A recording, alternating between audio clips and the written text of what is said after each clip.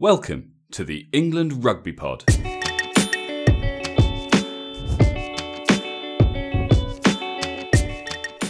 Thanks for downloading episode 96. This week we're answering more of your questions and asking, with or without Manu, what does the future of the England midfield look like? You're listening to the England Rugby Pod, the rugby podcast that believes England will win the World Cup in 2019. Hey guys, welcome back. 2 episodes on the bounce. We are definitely improving, and of course, joining me today, as always, is Dan. Hi, mate.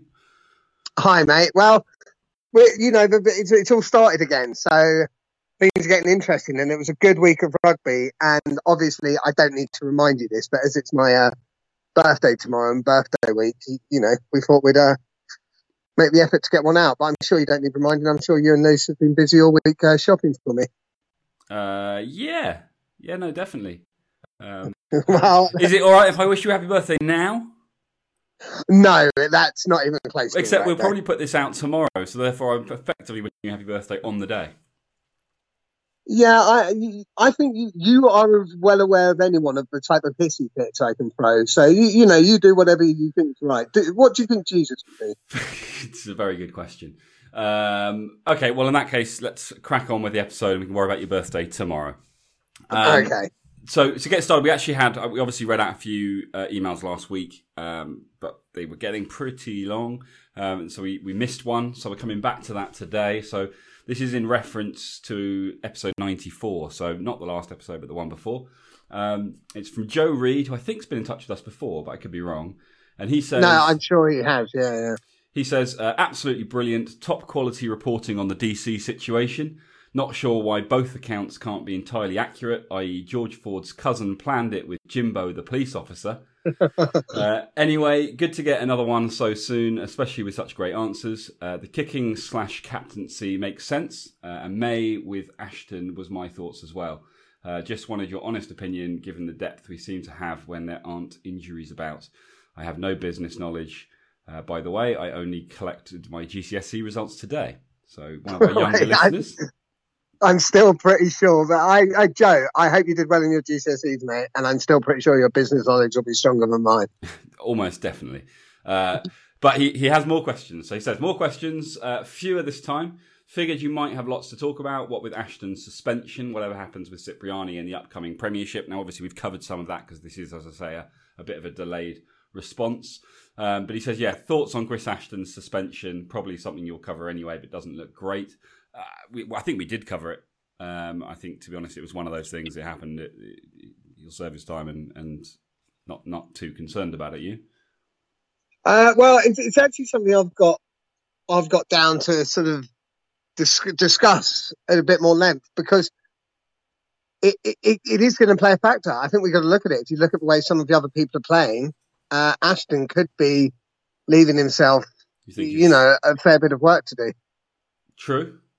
All right, well, we can talk about that. Shall I go through all the questions then, and then we'll go through it all. Then we'll go back. Yeah. Okay. So next he says, would I be the first person to make the point that Dan Robson and Danny Cipriani will no longer be playing together at club level? So whether there's a question mark there, I don't.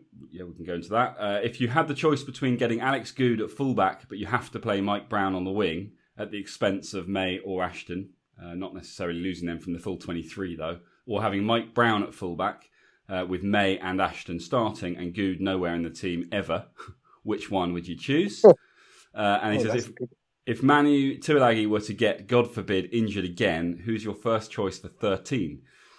Both given our current options and if miraculously the All Blacks, apart from Tuilagi, were fit to play. What? I think he means if all the backs. In fact, that's what he wrote. If all the backs, apart from Tuilagi, were fit to play. As a follow-up, would you ever consider playing the person in combination with Tuilagi and putting Farrell at 10? If Eddie doesn't pick Cipriani again. I honestly don't think Eddie's the sort of bloke to do that. If he picked Cipriani, he did it because he wanted to, not because everyone else told him to. Great quality yet again. Hope these questions are all right, Joe. For a young lad, he knows his rugby, doesn't he? He certainly does, or he's just he listens to us and he's learning a lot from that must be it. Our wealth of experience. Yeah, it must be us. Yeah. So Should we start then with the Ashton stuff, as you've got some things to say there? Yeah, I do have some things to say there, and it's a good point. Initially, when it happened, so I don't think that Eddie is going to sort of not pick Ashton because he's been suspended. I don't think he'll pick based on behaviours. Like, I don't think there'll be a behavioural aspect here. But where it does leave Ashton in trouble is you got to look at some of the performances. Now, if you look at, I'm not sure, Elliot Daly's try this weekend was absolutely brilliant. If he's playing well and he's potentially on the wing and Johnny May's scoring tries again, you've got to go with the guys who are on form and are performing, and Ashton just won't have that chance to show it. So that's where I think, I guess the thing, you could have some problems. Yeah, I mean, the thing with Daly, Lewington for Saracens as well is playing really well. The thing with Daly, though, is that Eddie, it seems, is pretty keen on having him at fullback. Obviously, Watson, injuries looking like it's going to keep him out for even longer. So I think at the moment he's, unfortunately, it kind of goes into another question later on, but unfortunately I just think Alex Good is not in contention for some reason. And therefore I think you're looking at either Brown or Daly at fullback. And given what happened in South Africa, I think he's looking Daly at fullback. I agree with you, mate. I think he is looking Daly at fullback. I don't really understand. Another fullback who's been to option is Woodward at Gloucester. Yeah. I don't really understand why he's not been looked at more. But it's actually it is an interesting point. So to answer that question with Alex Good and Mike Brown, I would probably go with none of the above. I would probably look at Daly at fullback, not because I don't think Alex Good should be there, because I think he should, but just he's not in contention. And although, yes, we do. What's our dream team? We've also got to look at things with a bit of clarity, a bit of reality, and say, but I don't think he's in the market for somebody else to come into that fullback position. So I think it's a straight shootout between Brown and Daly, with Daly at the moment. Well, I still think that, I said it back when they went to South Africa. I think Brown was there on the wing to offer support to Daly from an experience point of view. And I think his time with England might be coming to an end. That's the call I'm making. I know he obviously played well on the wing, but possibly that's because he had an inkling that this was, going to be one of his last few outings in an England shirt. I have a suspicion that there might be something there. So we'll watch this space and see if I might be completely wrong, but I wonder if Daly is going to be the new fullback, and with the options available on the wing, whether Brown misses out completely. Because I can't see Brown I can't see Brown on the bench. I don't really see the value of having him on the bench. Eddie does love Mike Brown. He does, but Mike Brown does offer something. Well, I mean, we'll see what happens. But yeah, that's my prediction now. Anyway, we'll see whether I get it right or not. Okay, so moving on. So the next question he asked was about Dan Robson and Danny Cipriani no longer playing together. Yeah, I mean that's the thing with this question is it's sort of irrelevant because apparently Dan Robson only gets selected in the squad, but no one actually wants to see him play. Yeah, it's so them not playing together. Will that make a thing? I mean, Eddie doesn't seem to put huge emphasis on on those partnerships. It's something we've spoken about before, hasn't it? Like the partnerships. And I think there was a massive missed opportunity not to play Robson and Cipriani on the South Africa tour. And if that hasn't happened now, I think the task is harder for Robson. It is harder, but he just needs to keep doing what he's doing. I mean, the fact is he's shown that he's capable. He's the closest thing we have. If you're not going to play Danny Kerr for whatever reason, and we'll see whether or not that's anything gets turned around there. But if you're not playing Danny Kerr, Dan Robson is a bit like a Danny Kerr. He's a bit of a sniper, and we don't have that. If Ben Youngs is the first choice. Again, whether that is Ben Youngs can do that a bit. I don't know. I've always seen the Youngs Care partnership working because they're quite different. Ben Youngs is a bit more traditional. Danny Care's a bit more of a sniper, a bit more of a chancer, and the combination of the two, particularly if you're bringing Danny Care on for 20 minutes, adds that injection of pace and that injection of something that you need just to turn things around. And I think if you've got two guys who are quite similar, then the whole kind of bringing someone on for 20 minutes, it doesn't offer anything new other than just a little bit more energy, perhaps. Yeah. Do you think Danny Care is going to get the call up? I mean, it's never occurred to me he hadn't till he wasn't sort of picked for South Africa, and then obviously at that first training camp or that first get together, he wasn't. He was marked as not available for selection for whatever reason. Yeah, I think we need to caveat this, but we don't actually know if there's more to it than simply not selected. I have read a few things that suggested that Eddie's told him he needs to go and work on a few bits, but which would imply that Eddie's not saying, you're not selected, but I still see you involved, but you need to go and fix a few problems first. But I mean, we initially, when we heard the news, assumed he must be injured or something, and then we looked into it and realised that wasn't the case. I didn't think he'd been playing particularly badly. I mean, I know Quins didn't have a great season, so maybe he's been looking at his club form and decided that something was lacking. Maybe it was about giving him a kick up the arse, but then you would have expected that he'd be back in the fold after the South Africa tour. So yeah, I don't know. I hope he's still involved. I like Danny Care, but equally, I like Danny Care. I want to see Dan Robson. And I think if Dan Robson can go in and do that same sort of job, then maybe there isn't room for two, Danny Care type players. Just like I don't think there's room for two Ben Youngs type players. I think you need that combination. So I hope Dan Robson gets a shout. But if he's not going to, then I hope Danny Care isn't completely kind of cut off from the England side. Yeah, I hope not. I don't think he will be, but there have been a few flags raised of recent with regards to sort of Eddie's sort of almost dismissal of him.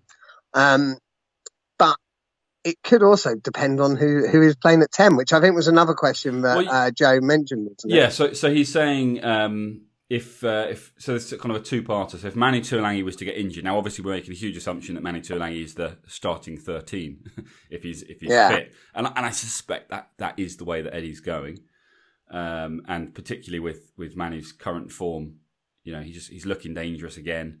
He's not quite back where he was, but he's getting there.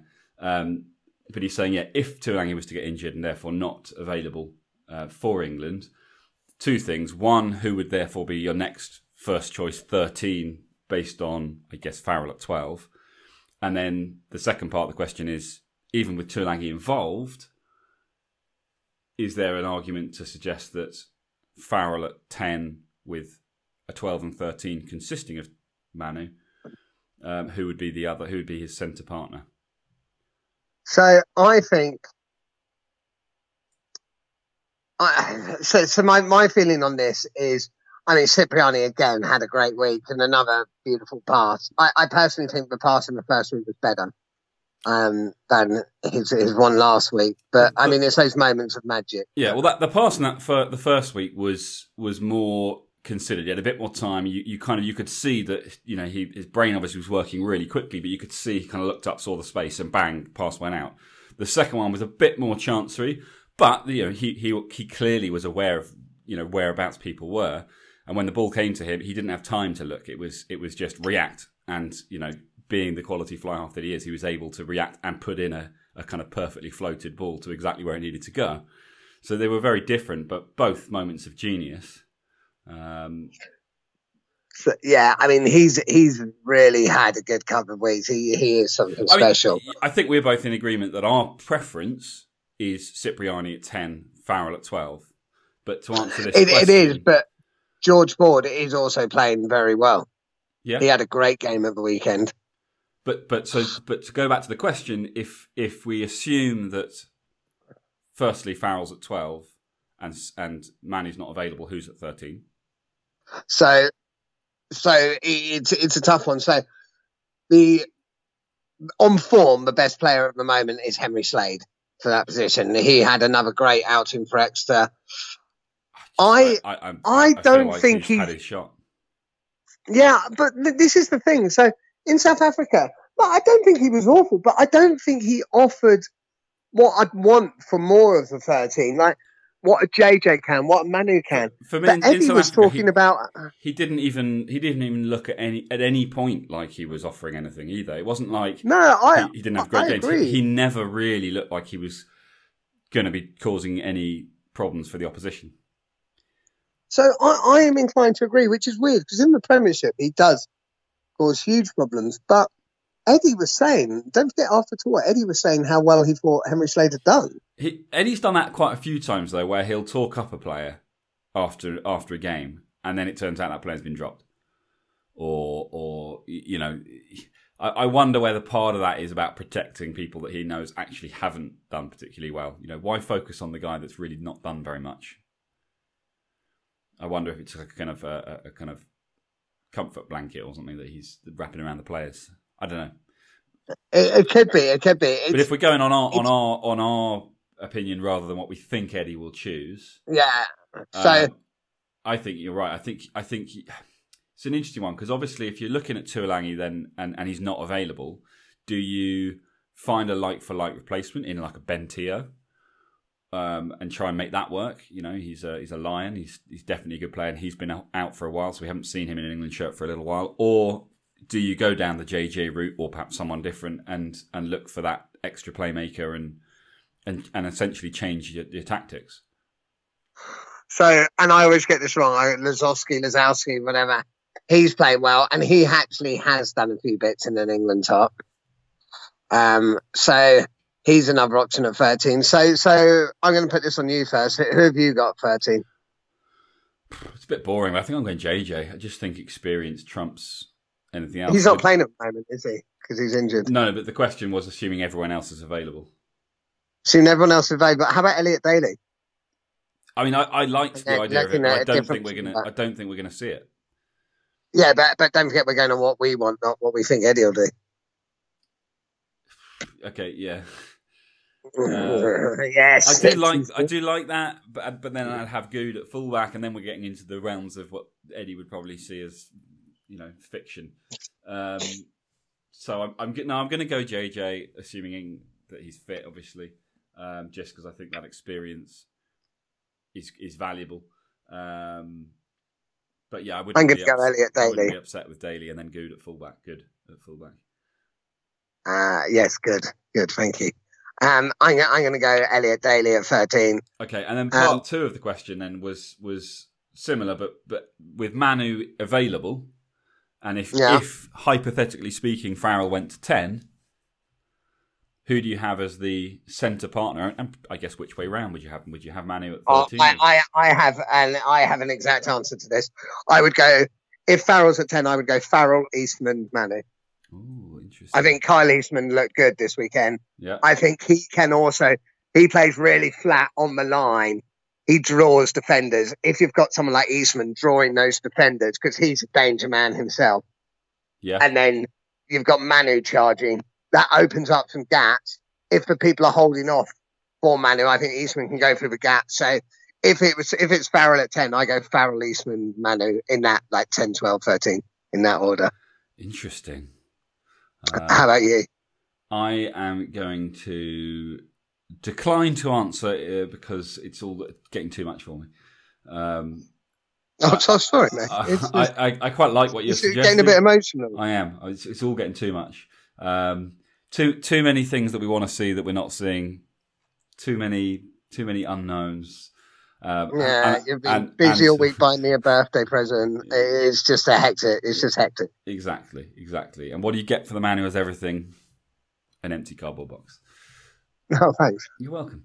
Okay, so yeah, I'm gonna move on from that one. I don't think he asked us anything else, did he? He just then commented on the fact he commented on Cipriani's selection and the fact that Eddie picked him because he wanted to, not because everyone was putting pressure on him. And I think he's absolutely right.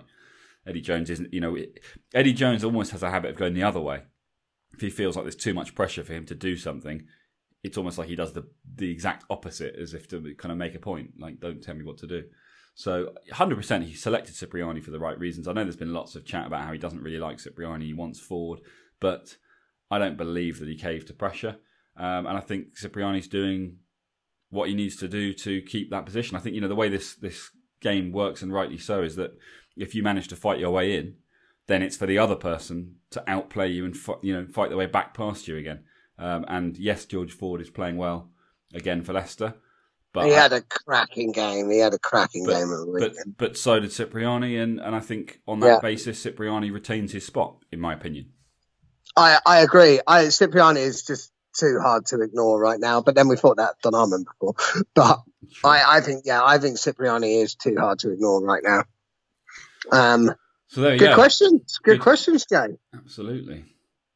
So shall we turn to... It'll probably be a slightly shorter one this week, guys, but shall we turn to the Premiership? Because it was a pretty interesting weekend again. I mean, I think the first 4 games or something all resulted in a double bonus point, i.e. both teams scored 4 tries, which is interesting considering that last week I was chatting about how Northern Hemisphere rugby was less about scoring tries and bad defence, and it seems that that's exactly what it was this weekend. So here's a question on that. So looking at those games, the attacks have become really they've become interesting. Do you think it's a case of the defence strategies aren't keeping up with the attack strategies, or do you think it's just the game's becoming more open? I think defence. Yeah, I think defensively, with the way this sort of behind the back ball, people running at depth, I think the defence haven't yet figured out how to deal with that, and it is opening up. And with the quality of players we have actually got in the Premiership at the moment in the backs, some just absolute class attackers, I think the defence hasn't yet caught up with how to properly sort of marshal this, because defences are being found out. But it's happening across the board. It's not, one team's not shooting ahead of the others. Yeah. But it'll be very interesting. It puts us in, I think, in the past, Southern Hemisphere divide has sort of seen the Southern Hemisphere have always had a bit of a focus on the attacking rugby, and the Northern Hemisphere perhaps a little bit more on the defensive side. And so when they play, when the North plays the North or the South plays the South, you see these games that are quite kind of level. And when the two come together, it tends to go one way or the other, obviously. Called a result. Yeah. But it's why you see New Zealand, destroy Australia and then have a close victory against England or Ireland, for example, because I think... Or Argentina. Or Argentina, exactly. Because I think, it's those defences that have caused them a few more problems. And I think that the attacking game, when you focus too much on attack and then a defence starts to kind of work against you, you kind of like, well, what do we do now? A little bit like we saw from England in the Six Nations.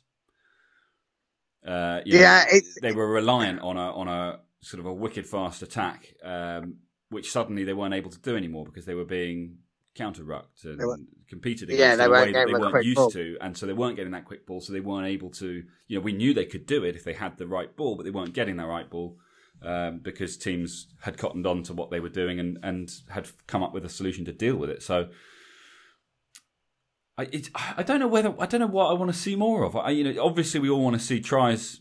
That's one of the best parts of rugby, but I like seeing the complete game.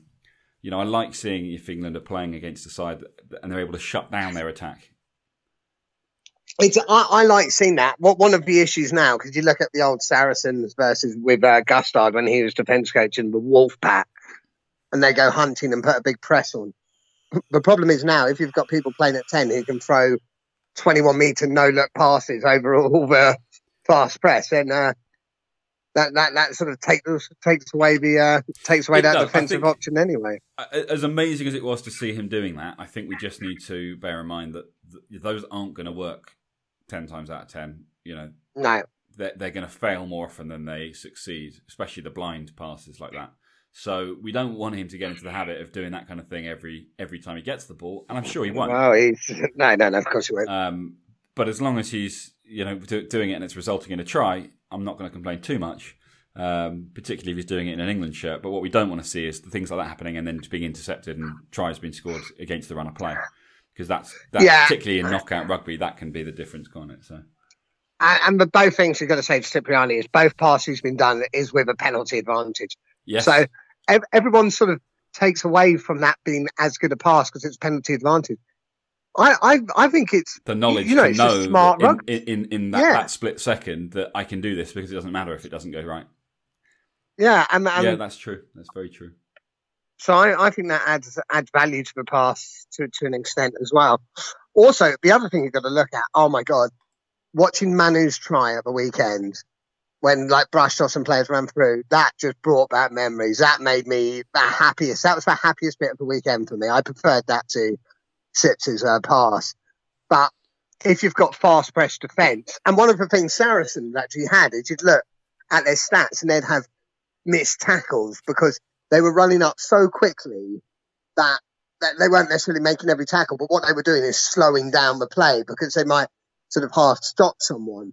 But if you've got, you know, the press coming up that quickly, if you've got Manu at pace, you're not slowing him down. No, and I think the thing with Manu Tuilagi, he's so abnormally strong oh my God, it's in insane. that channel that actually, even if they do press, he has the ability to kind of pump those legs or those tree trunks and get through, you know, and break away from that press defence, which suddenly then opens everything up because there's nothing in behind, or you know, there's one man or whatever.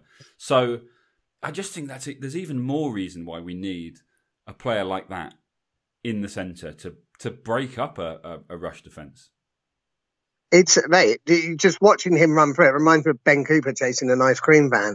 He will just smash through everything just to get there. And Manu has got, it's unbelievable the power he's got.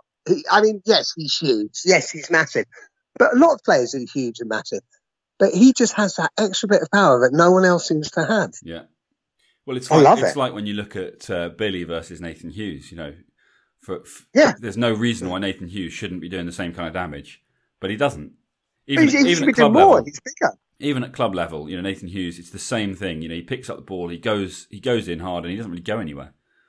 And yeah, he might set the ball back and retain possession for his side, but there's no real value of you being at the back of the scrum, picking and going if you're not causing problems for the opposition. If they're dealing with you comfortably, then I don't know, it doesn't work for me then. So yeah, and then it's the same out in the centre. I just think we need Manu Tuilagi badly for the World Cup. We need him to have got through his injury problems. We need him to not just get back in form. He's getting there already, but you know, just get back to where he was.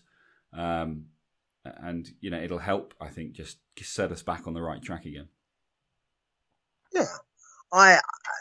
Yeah, we've got to, the whole injury thing, like, it is ridiculous to you know, second guess when an injury's coming, but because Manu's had so many, it's almost in your head that you assume it is going to happen.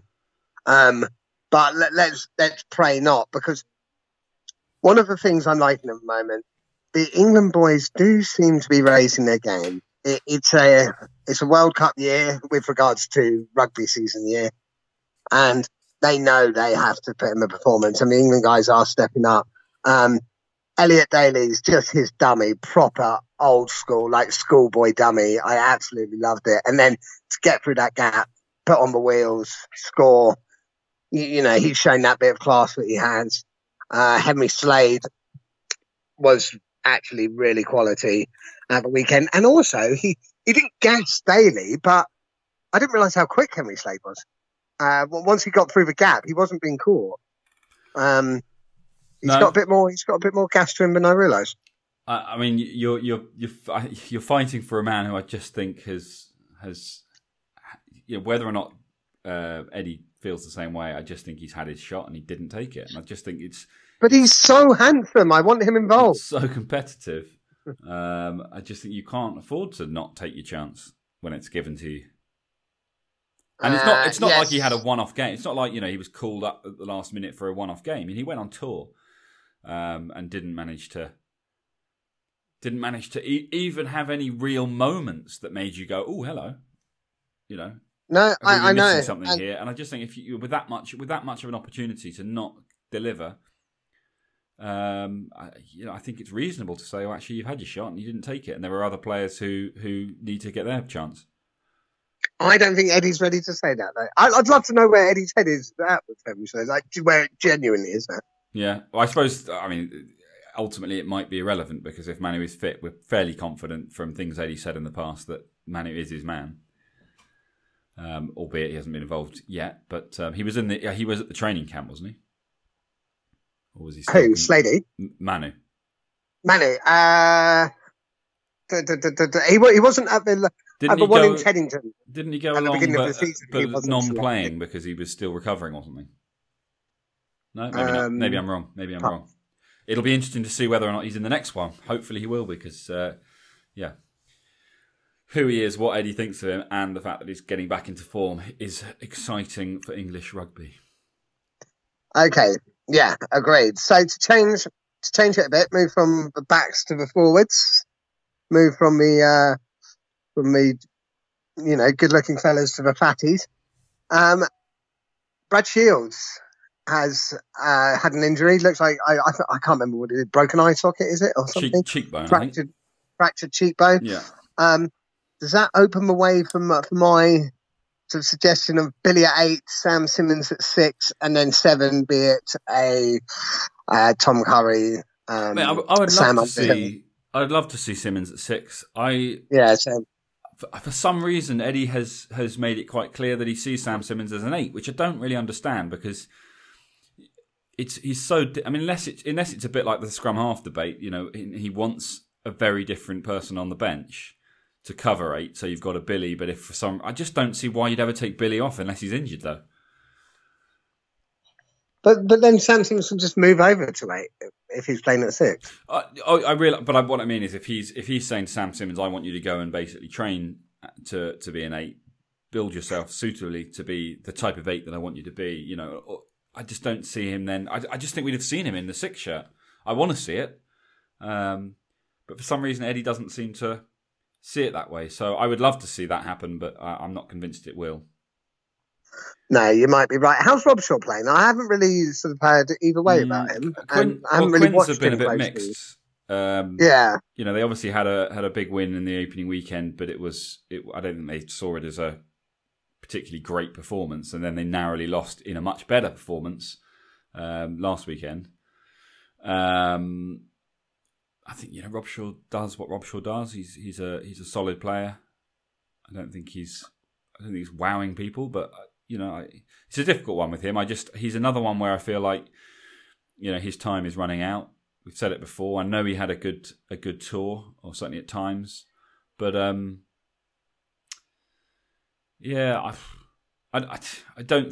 just think there are better options. Yeah, no, I agree.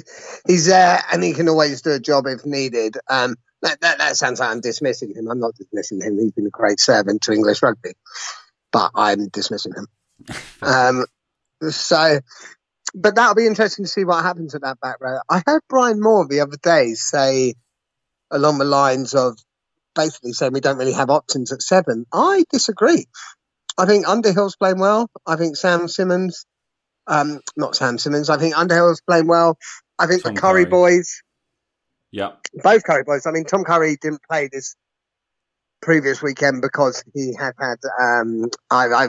concussion, but from what I understand, he should be back this coming weekend. Okay. And who else was I thinking about 7, who now I've completely lost from my head? Matt Kovacic. Oh, yeah, you've been talking a lot about him. I have been talking a lot about him. I've been talking a lot about him for a long time. So I think we've got options at 7. Is Eddie talking about him, do you think? I don't. You don't. Simple as that. Boom. Yeah. I do not. I don't think he's talking about him. Well, in that case... But I'll have a chat. I'll have a word. You should do. I will do. Don Armand, is he 6 or 7? Don Armand's not your traditional 7. I don't think Don Armand's according to Eddie, he's not your traditional flanker. Yeah, I don't know. I don't know what Eddie wants from Don Armand. I don't know what else Don Armand can do. I don't think Don Armand's going to do anything he hasn't done to suddenly get elevated to the England team. And he's said that himself, and I guess rightly so. It's his career first, and he does what he does for his club, and it works, and they like the way he does it. So it kind of becomes a question of saying, well, look, if what I do is right for England, amazing. If it's not, do I want to try and completely change it in order to get in a team in a pretty competitive position where it's not guaranteed, and then potentially have a negative impact on my club career? Probably not. So yeah, it's frustrating, but I think Eddie's made it quite clear where he stands on this one, and I think it's a bit like Alex Good. I think it's a bit of a done deal now. Yes, it looks like a long way back for Don Armand to be there, but it's a long season. There will be injuries. There will be players.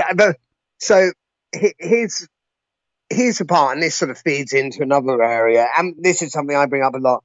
Teams who are playing well, does that give their players an advantage? I think so. Exeter look on fire. They look like a really good team. They are top two are going to be Saracens, Exeter again. I'd be amazed if it's anything else. Yeah. But if you're playing for Exeter, playing well, that does give you a better chance to showcase yourself. 100%. Yeah, I mean, yeah, no question. If you're performing well, but I suppose the thing is that for every team, if you're playing for a team that's beating everyone except Exeter and Saracens, I think you're being given a pretty good platform there as well. Yeah. Do you know what I mean? So I think that's key. I feel sorry for people like Ben Teo, who are kind of lone wolves in terms of trying to impress. How much attention is Eddie Jones giving to teams where there aren't many of his potential players involved, compared to the likes of Saracens and Exeter, where you can see a whole handful of them all on the pitch together, and seeing them work together as well. There's got to be an advantage there. Whereas in Ben Teo's case, it's very much kind of what's he going to do on his own. Well, as we know, it's a team game. You can only do so much on your own. Yeah, you can have moments of genius, but they're not going to win your caps alone. So, he's got a tough road ahead, but he's been doing it for a while, and he's obviously made, in doing so, he has made it into the England side. He has become a Lion, so it's by no means not possible. But yeah, as you say, a massive advantage to be performing well. But everyone just has to keep their heads down and work hard and hope and trust that the best 23 will out. But I mean, speaking of that, Northampton, what are we thinking about? Laws and Hartley. Well, I mean, Northampton had a good win against Harlequins, obviously. I don't know. I mean, Hartley's not even starting for them yet, but he looked good when he maybe came on, he did look good when he came on, and that could just be because he's been out for so long. They're easing him back in because I would imagine that's exactly what it is. He's a better player. Is he club captain? He's along those lines. He may even be team captain. I'm not sure, but Hartley, I don't think he's got much to prove from that. No one has made that hooker position their own yet. No. So which. The other guys, look, they had the chance to do that when Hartley was injured, and they haven't. So that's open. And as we've said now on numerous occasions, England definitely lacked his leadership. Yes, they did. They did. I think there was a question, some time ago now about when we were looking at Hartley, and there was lots of chatter about getting rid of him, and people saying, how much value can you add for the leadership side of what he brings to the table? And I think, I know we've said it lots, but that tour highlights to me that it's more important than perhaps people initially gave it credit for. And so if he's on form as well, I just see him as a shoo-in. Well, yeah, especially and his line-out throwing. I still, in my head, have Luke Cowan-Dickie as the best playing hooker at the moment, but things can change. I mean, I don't think any of the hookers have been incredible for the start of the season, but I think they've all been solid from what I've seen. So you mentioned that with regards to some Northampton. Let's have a look at the Premiership as a whole. So obviously there was chat this week about, I can't remember the name of them, but coming in to buy a 51% stake in the Premiership. The Premiership has said they don't want to give away a majority stake. All that business side, so be it. I see value in it because it sort of resets the clubs financially. But I'm actually going to something slightly different with this. Looking at the Pro 14 in Ireland, central contracts. Are we missing a trick here? Or do we... So you look at Leinster and the likes of Johnny Sexton, Sean O'Brien haven't played. I mean, they're well rested. They will be fit as you like for the Ireland games. But then it takes away something from...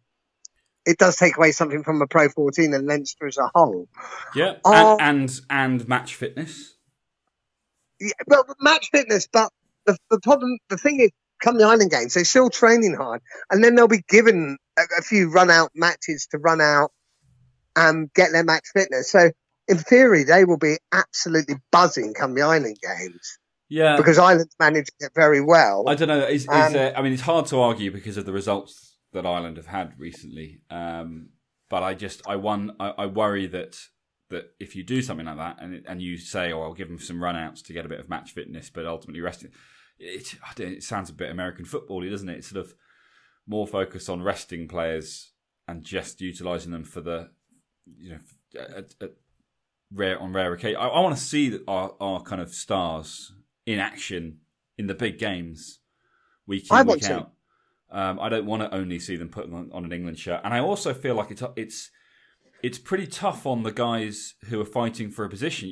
If Johnny Sexton's never playing, that's the point. Yeah, yeah. If Johnny Sexton's never playing because they're resting him for Ireland, and you're a fly half who has ambitions to become Ireland's next fly half, are you not just constantly feeling like, well, no one can even compare me to him because they've already decided he's the guy, and they're not even going to play him so as to keep him fit. So they're going to play me constantly and then say that I'm too tired.